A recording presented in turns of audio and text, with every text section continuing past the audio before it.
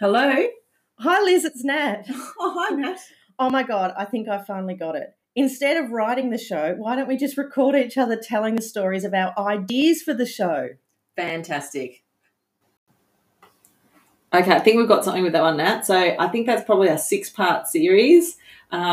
Each week, a different event in the tiny embassy in Little Collins Street with no windows and no balcony. But obviously, you've got your cat with you.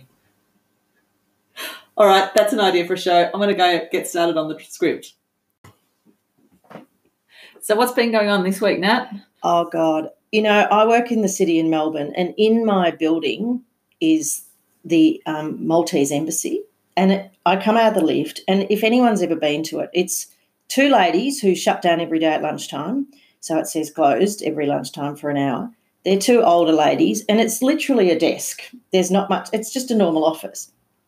But I regularly go there, and I think I'm having such a crap day. I just want to run in there one day and seek asylum. I just want to go into these two old ladies and go, my day has been beyond crap. I want to seek asylum. And then I always want to know, then how do you get out? Well, you'll need your cash. And I'm going to have to be like Julian Assange. But I always just think it's just an extraordinary, because it's just a normal office in my building. And I think, oh, my God, what would those two old ladies do? I see them every day, and they come out and they put their sign up with their nice, sensible flats bought from the chemist. And I put up their sign every day and say closed for lunch. And, yeah, so... Well, you might want to give some thought to the outlook. Have you got a balcony?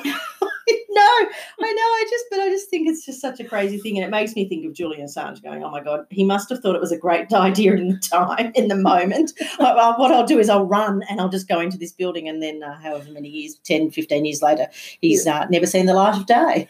Maybe better to check out the facilities first. I know. So I've always thought that would be something that you could have, a character who's just having an unbelievably crap day in their office, and they say to their boss, and the boss is saying, have you got this ready? Have you done this? Is he ready? And they just go, just a minute, and they run out into the embassy and then stand on the other side of the glass and say, I am now in Malta, because it technically is.